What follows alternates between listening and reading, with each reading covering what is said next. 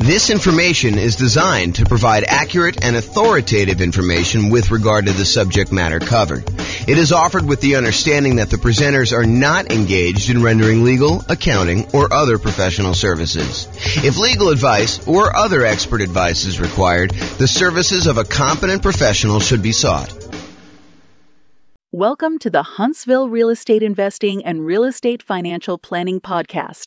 Learn all about investing in real estate in Huntsville, Alabama, with a combination of real estate financial planning and modeling with numbers specific to Huntsville, plus syndicated, more generalized recordings of live and pre-recorded real estate investing classes, not all of them specific to Huntsville. Be sure to stay tuned after the podcast for a message from our sponsors. Well, good morning and welcome, everyone. I am your host, James Orr, and this is another very short, I anticipate, episode of the kind of podcast series we've been doing for buying a property in the next 90 days when prices are high, interest rates are high, and rents are up, but not quite enough to counteract the higher prices and higher interest rates. And today's class is on something that we've mentioned quite a bit. We've sort of talked about sort of not comprehensively, but it's the idea of all the different ways to pay for private mortgage insurance. We're calling it the 3 strategies to pay private mortgage insurance. Now, remember, in most cases, a lender's going to want you to put 20% down. And you may want to say to them, hey, listen, I know you want me to put 20% down. However, I would really prefer, if I'm going to invest in real estate, to put less than 20% down. If you're house hacking or you're doing nomad, or even if you're trying to buy a property as a non-owner occupant, investment property that you're not moving into, and you want to put less than 20% down, like let's say you want to do a 15% down non-owner occupant loan, the lender will say to you, okay, I would prefer you put 20% down. However, if you insist on putting less than 20% down, I might be willing to make the loan for you under certain conditions. So if we're doing a non-owner occupant, they may go down to 15% down instead of 20% down. For the nomad or house hacking one, you could buy those with nothing percent down. You could buy it with 0% down, like a USDA loan or a VA loan, as long as you're moving into the property and you qualify for those loan programs. One of them is for rural properties, the USDA loan. The other one is for people that have VA benefits, the VA loan. But you could also buy with 3.5% down, the FHA loan. And that's one of the easier loans to qualify for from a credit score perspective. And you could also use the FHA loan to buy duplexes, triplexes, and fourplexes in addition to single family homes. So that's a very attractive loan program a lot of time for house hackers and for nomads who are trying to buy properties. But then a lot of times you may want to buy these kind of low down programs, like a 5% down conventional loan, or if you're buying your first property, maybe a 3% down conventional loan program. And from time to time, they'll come out with different loan programs. Like for a while, there was a 1% down conventional loan program, which I don't think is available anymore as of the time of this recording, which is May 23rd, 2023. But if you're going to go and you're going to put less than 20% down, the lender may say to you, look, okay, I'm willing to do that for you. However, I'm probably going to give you a higher interest rate than what you do if you put 20% down. There's a little bit of risk to me, so I'm going to charge you a higher interest rate. And in addition to that, because I don't feel protected if you stop paying, if you default on the loan and I need to go foreclose on you, take possession of the property and resell it to get all my money back, I am going to insist that you go to this third-party insurance company and you're going to pay them a fee in order to insure me in case you default. And they will protect me up to a certain amount on the property in case I need to foreclose on you and I need to sell it and I don't get all my money back. Okay. And so they may say to you, look, we're willing to do this. It's less than ideal for us. So we're going to charge you a slightly higher interest rate. We are going to insist that you pay this third-party company, a private mortgage insurance company, in order to insure us in case you default. Okay. So how do you pay this third-party company? It's not the lender. It's usually a third party, a separate company from the lender themselves that actually insures against them having a loss in case they need to foreclose. Okay, so the 3 ways to pay private mortgage insurance is, number 1, an upfront lump sum fee, like a one-time, relatively large payment that is like a one-time insurance premium. It's almost like title insurance, right? With title insurance, we're not paying monthly. We're not paying yearly. We're only paying one time every time we have a transaction. So every time we buy or sell a property, we're usually buying or selling, providing or buying a title insurance policy, which protects the title of the property in case there's an issue with the record of ownership, which is what title is, or liens or encumbrances on the property, then we have insurance for that.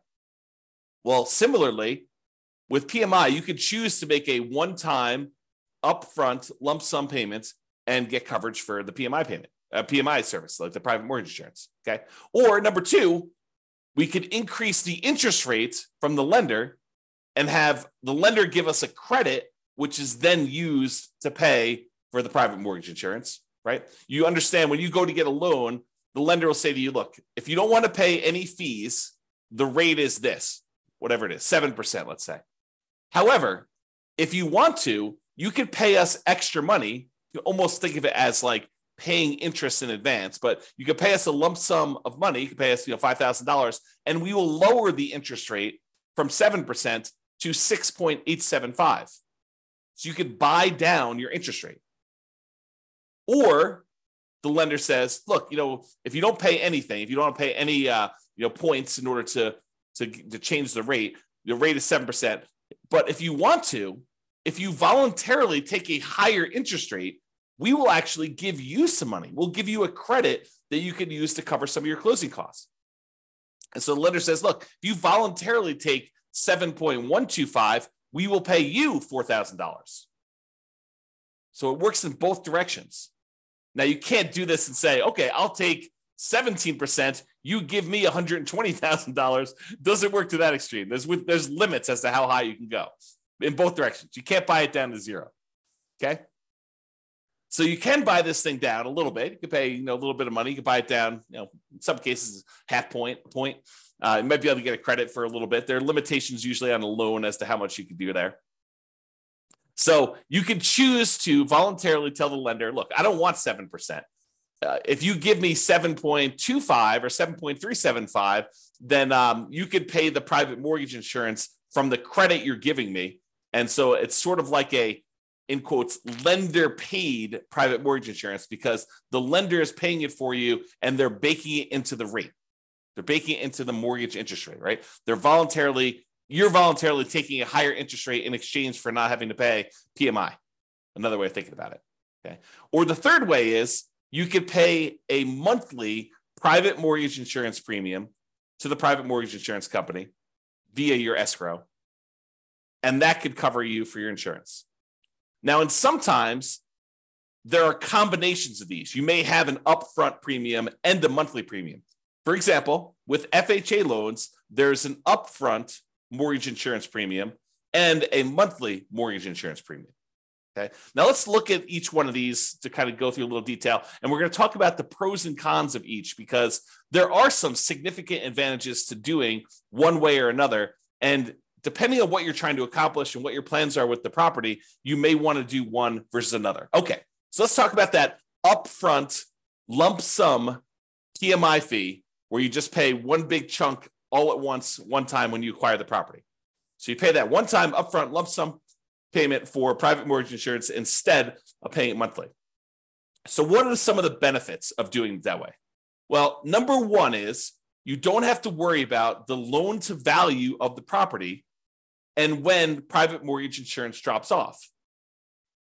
So with the other payments, the other types of private mortgage insurance options, like the monthly one, in some cases, FHA being an exception, where FHA, depending on how much you put down, doesn't go away ever.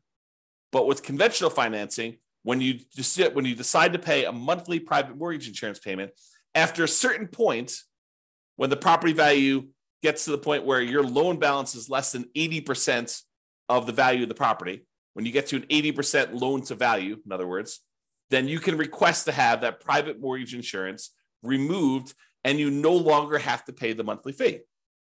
Well, if you choose to do the upfront lump sum payment, you don't have to worry about all that. Well, is my property value high enough? Is my loan paid down enough? Am I really at 80% loan to value?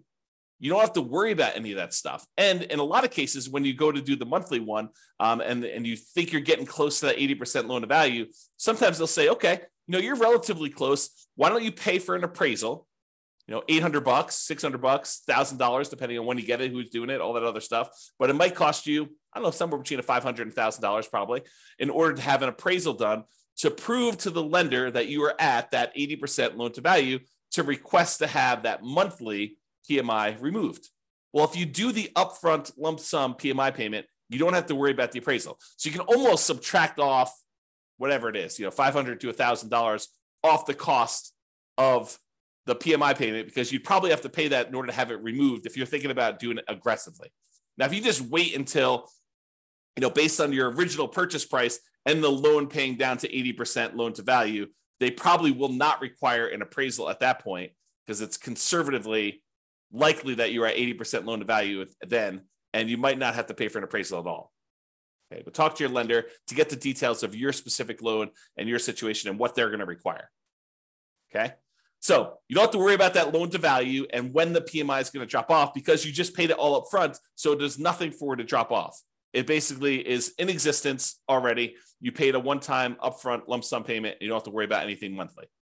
Okay, now when you pay a whatever it is, lump sum upfront payments for your PMI, you don't have that increased monthly expense. You don't have a monthly PMI payment. So your cash flow is improved. You've reduced the expenses that you have on buying the property. And so your cash flow looks better, because cash flow is really all the income on the property minus all the expenses. And if you have a monthly PMI expense, then you no longer have that if you decide to pay an upfront lump sum PMI payment instead of the monthly.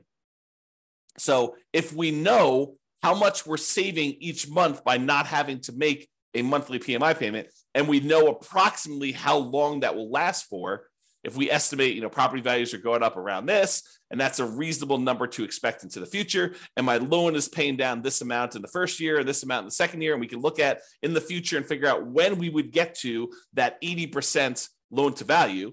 And you can look at that on the world's greatest real estate deal analysis spreadsheet. You can look up what the estimated loan to value is at the end of any given year on there. And you can see when about it will drop off to about 80% based on your kind of assumptions you put into the spreadsheet. So you can go look at that. And so you could say, okay, well, by paying this upfront lump sum PMI payment, wow, it's a tongue twister, versus doing it monthly, you could say, look, okay, I basically am saving myself $200 a month by not having to make this PMI payment for this amount of time. So I could look at what the overall return was, not having to make those payments on the amount that I had to invest. And you could calculate a return on investment for that.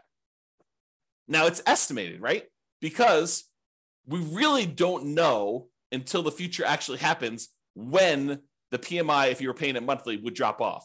It's possible property values go up a lot faster than we estimated, and it could come off sooner. It's possible that property values do not go up, that they go down, and that we have that PMI on there longer than we expected. So we're really doing an estimated calculation as to whether or not we should do this upfront lump sum payment and what the return is going to be on that by how long we might possibly have the monthly one. Okay.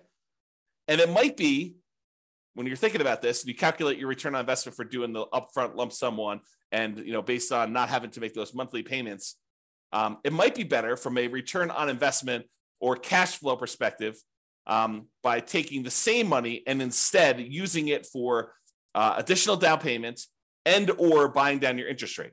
So when you look at these calculations, you say, okay, look, I've got an extra $10,000 sitting on the sideline, right? I've got all the down payment I need to do the deal. I've got my negative cash flow set aside. I got my reserves set aside. I'm all ready to go. However, I've got this extra 10K. What should I do with the 10K? Well, one option is I could possibly decide, instead of doing monthly PMI, I could pay the upfront lump sum PMI and not have to worry about a monthly payment. Okay, that's one thing. We can look at what the return would be on taking that money and doing that. We can estimate what the return would be. Or I can say, look, maybe instead of doing paying PMI up front, maybe I could take the $10,000 and add it to my down payment. So instead of putting whatever it is, 5% down, now maybe I'm putting 7% down or 8% down or 10% down, whatever it happens to be. So you could choose to do that. You could look at how that would improve your investment by using the world's greatest real estate deal analysis spreadsheet and playing around with this, saying, okay, what if I put 10K more in my down payment? How would that impact everything? How would that affect my returns? How would that affect my cash flow? Like, I look at all those different things. Or instead of actually taking that $10,000 you have on the sideline and using it for additional down payment, you could choose to go to the lender and say, okay, Mr. and Mrs. Lender, what if I gave you $10,000? How much could I buy my interest rate down for? And they could tell you, well, for $10,000, that's about whatever it happens to be, 3.2 points. And so you could buy it down for, down to this if you decided to do that. And they may say, it's 0.875% percentage points better. So if you had a 7% loan, maybe it's down to 6.125 now. You're like, oh, that's pretty good. That would improve my cash flow by this, and that would be better for me. And you could plug that into the world's greatest real estate deal analysis spreadsheet, and you could calculate which one of those three options is best for you. Paying the upfront lump sum PMI payment, paying additional down payment, or buying down the interest rate and seeing which one of those three options gives you the best overall deal. And it might matter what you plan on doing with the property. And that's sort of the subtext of this, right? If you're planning on holding the property for 30 years and eventually paying off that loan completely, and you don't plan to refinance ever, then maybe buying down your interest rate is one of the better options because that savings lasts for the entire 30-year period. And you can look at that. Or maybe doing the extra down payment makes that sense. But if you're planning on selling the property within a year or two or three or four, you're using this as like a rocket booster fuel in order to grow your investment to a certain point, but you're really planning on selling that property and either 1031 exchanging into another property or taking the equity in the property after all your expenses, your true net equity, after all your expenses, and you're going to redeploy that money somewhere else, then maybe you don't want to buy down your interest rate. Maybe you do want to do an additional down payment, or maybe you want to just keep the money on the sideline and not do any of these options. So it's really up to you to decide what your plan is and what is the best use for your money, depending on what you're intending to do with the property. Now, when you do decide to do the upfront lump sum PMI fee, it does not hurt your debt to income, which is one of the benefits. So instead of choosing to have this extra monthly fee on there, the monthly PMI version, which would impact your debt to income, when you go to calculate and qualify for the next loan or even this loan, it is going to impact what your debt to income ratio is for buying the property. When you do the lump sum one, it doesn't. So if you were really close on your DTI numbers, one of the options could be for you to choose to pay the upfront lump sum PMI payment to improve your DTI and get below whatever ratio you need for that particular loan or that particular interest rate. Because sometimes DTI will impact your interest rate in some cases. Okay. Especially if you're high, you get penalized if you go too high. That's what I'm thinking of. All right. So the benefits are don't have to worry about loan to value. And when it pays off, you get improved cash flow and it does not hurt your debt to income ratio. Now, what are the downsides of doing this upfront lump sum PMI payment? Well, number one is you're paying a big chunk up front. You got to have that money. If you don't have the money, it's not an option. Right.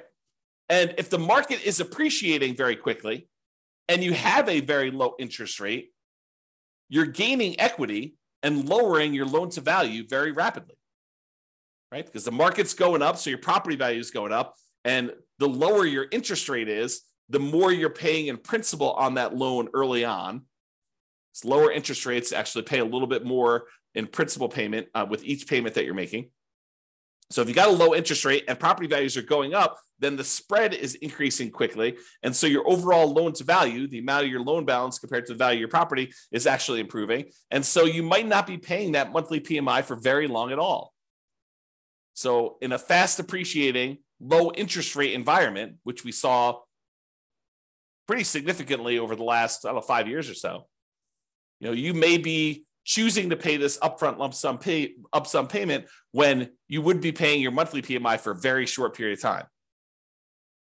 And so much so that if you're seeing these really rapid increases in property prices, like 10% plus, which we saw in some markets, then you might actually run into a different problem, which is a minimum that the PMI must remain in place. Some PMI companies may say you need to leave this policy in place for at least a year if you're paying monthly. Okay, and if that's the case, then you may run into that. If property values went up 10% and you pay down your loan a little bit and you put 8% down your loan to begin with, well, a 10% increase in paying down the loan, a couple of percentage points, you're already at 20% at the end of the year. So realize that could be a potential issue. Okay. All right. So that's upfront lump sum PMI fee. What about the lender paid, where you choose to have the lender, you choose to voluntarily take a higher interest rate and the lender gives you a credit, which they then use to pay for your PMI? Well, you could pay money to reduce your interest rate.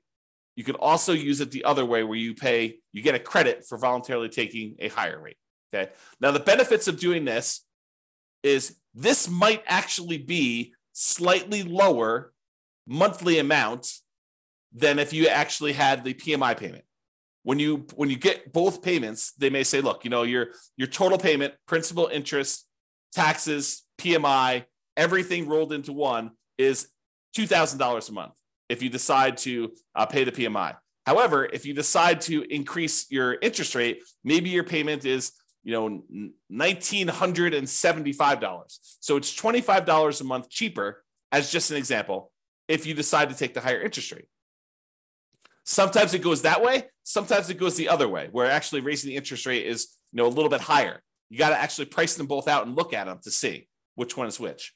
But what's different about voluntarily taking the higher interest rate versus having just the PMI payment be higher? Like, let's say, taking the higher interest rate is $25 a month cheaper. Well, the difference is that this new payment, the new higher interest rate payment, lasts for 30 years.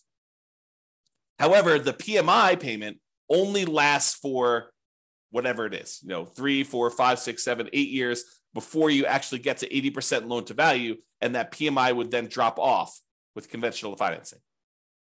So even though it's $25 cheaper, once the PMI drops off after 3, 4, 5 years, once you get 80% loan to value, then actually it may reverse, and that may then become more expensive than if you had it the other way. So you got to be really careful about choosing to take the higher interest rate if you plan on holding the property for a long period of time, because in a lot of cases, it may be worthwhile for you to pay the slightly higher monthly PMI version, knowing that after a few years, when you get to 80% loan to value and you pay for the appraisal and all that other stuff, and the lender says, okay, yep, you're below 80% loan to value, I will now remove your monthly PMI payment, and your payment actually goes down by whatever your PMI payment was, $100 or $200 a month. And at that point, it's probably cheaper than what it would have been if the interest rate if you took it in the interest rate. Okay, so you got to be careful about that. Now, the other thing about doing the lender pay PMI, unlike when you do the lump sum upfront one, is it does also impact your debt to income ratio because you have a higher payment.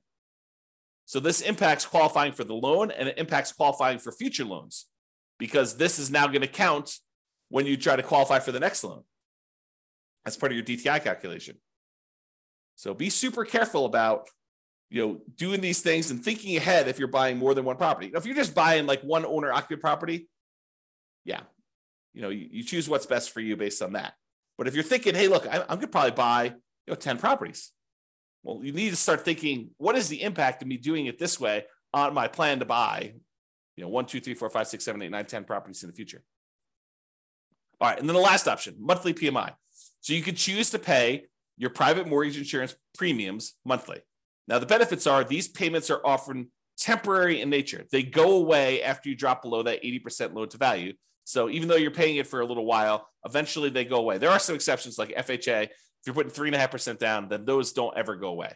You have to actually sell the property or refinance out of the loan completely into a different loan in order to get rid of PMI if you're buying FHA. But with conventional loans, it does go away. Oh, something I think I forgot to talk about? So another benefit of paying the higher interest rate one, if you're voluntarily taking the higher interest rate, is there may be some tax benefits to doing this because the interest on loans is tax deductible. However, listen very carefully to this. The overwhelming majority of taxpayers are choosing to take the standard deduction, and so this will not come into play for you if you're doing this for owner-occupant properties. If you're using it for investment properties, then for rental properties, both interest and insurance are both expenses on the property. And so it doesn't matter whether you're doing it as a monthly payment, a PMI, or you're taking it as a higher interest rate. All right. So realize that, if you're an owner occupant, insurance is not tax deductible, as far as I know. I'm not an expert on taxes. Verify this with your CPA.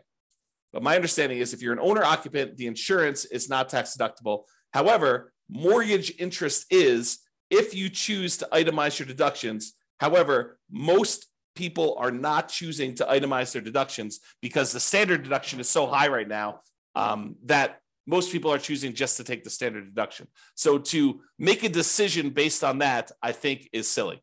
You don't want to, what is the saying? The dog wagging the tail wagging the dog. You don't make decisions for tax savings, right? You make decisions and then you look at the tax kind of implications of that and you see if you could live with those. But it's not like you're optimizing. You're not choosing your investments based just on taxation. All right, so think that through. Okay. All right. So back to the monthly PMI one. So the benefits are these payments are often temporary in nature. They go away after you drop below 80% loan to value. The downsides of doing monthly PMI is these can hurt cash flow. Unlike when you do the lump sum upfront payment, when you do monthly, it actually impacts your cash flow. And it impacts cash flow early on, especially when it is harder than ever to generate cash flow, right? Cash flow tends to improve the longer you hold a property. The longer you own a property, that payment, the principal and interest part of payment is fixed, even though taxes and insurance and other things are going up over time. Rents are also tending to go up over time. And so the longer you tend to own a property, the better the cash flow on the property tends to be. So it's usually hardest earliest on when you first buy a property. And so that's when you have this monthly PMI payment, which is when it's hardest to get cash flow. And that's when it hurts the most. So that's the trick. Another downside is it does also impact that debt to income ratio when you're qualifying for your loan, and especially when you're qualifying for your next loans, at least until it drops off. So when we think about comparing monthly PMI to like taking the higher interest rate, at least the monthly PMI option, except for FHA loans, is going to drop off after some point. And then that DTI will be improved and it won't impact you anymore. But if you do the higher interest rate, that lasts for 30 years or until you pay off the loan. So that's harder. All right. So in conclusion, lenders prefer you to put 20% down. If you insist on putting less than 20% down, they may opt to make you pay they may opt to make the loan, but might require you to purchase third-party insurance to protect them in case you default. This third-party insurance is called private mortgage insurance. It protects the lender against you defaulting. You pay for it to protect the lender because they would rather you put 20% down. You are insisting on putting less than 20% down. They're saying, okay, you twisted my arm. I will make you the loan. However, you need to actually protect me in case you default.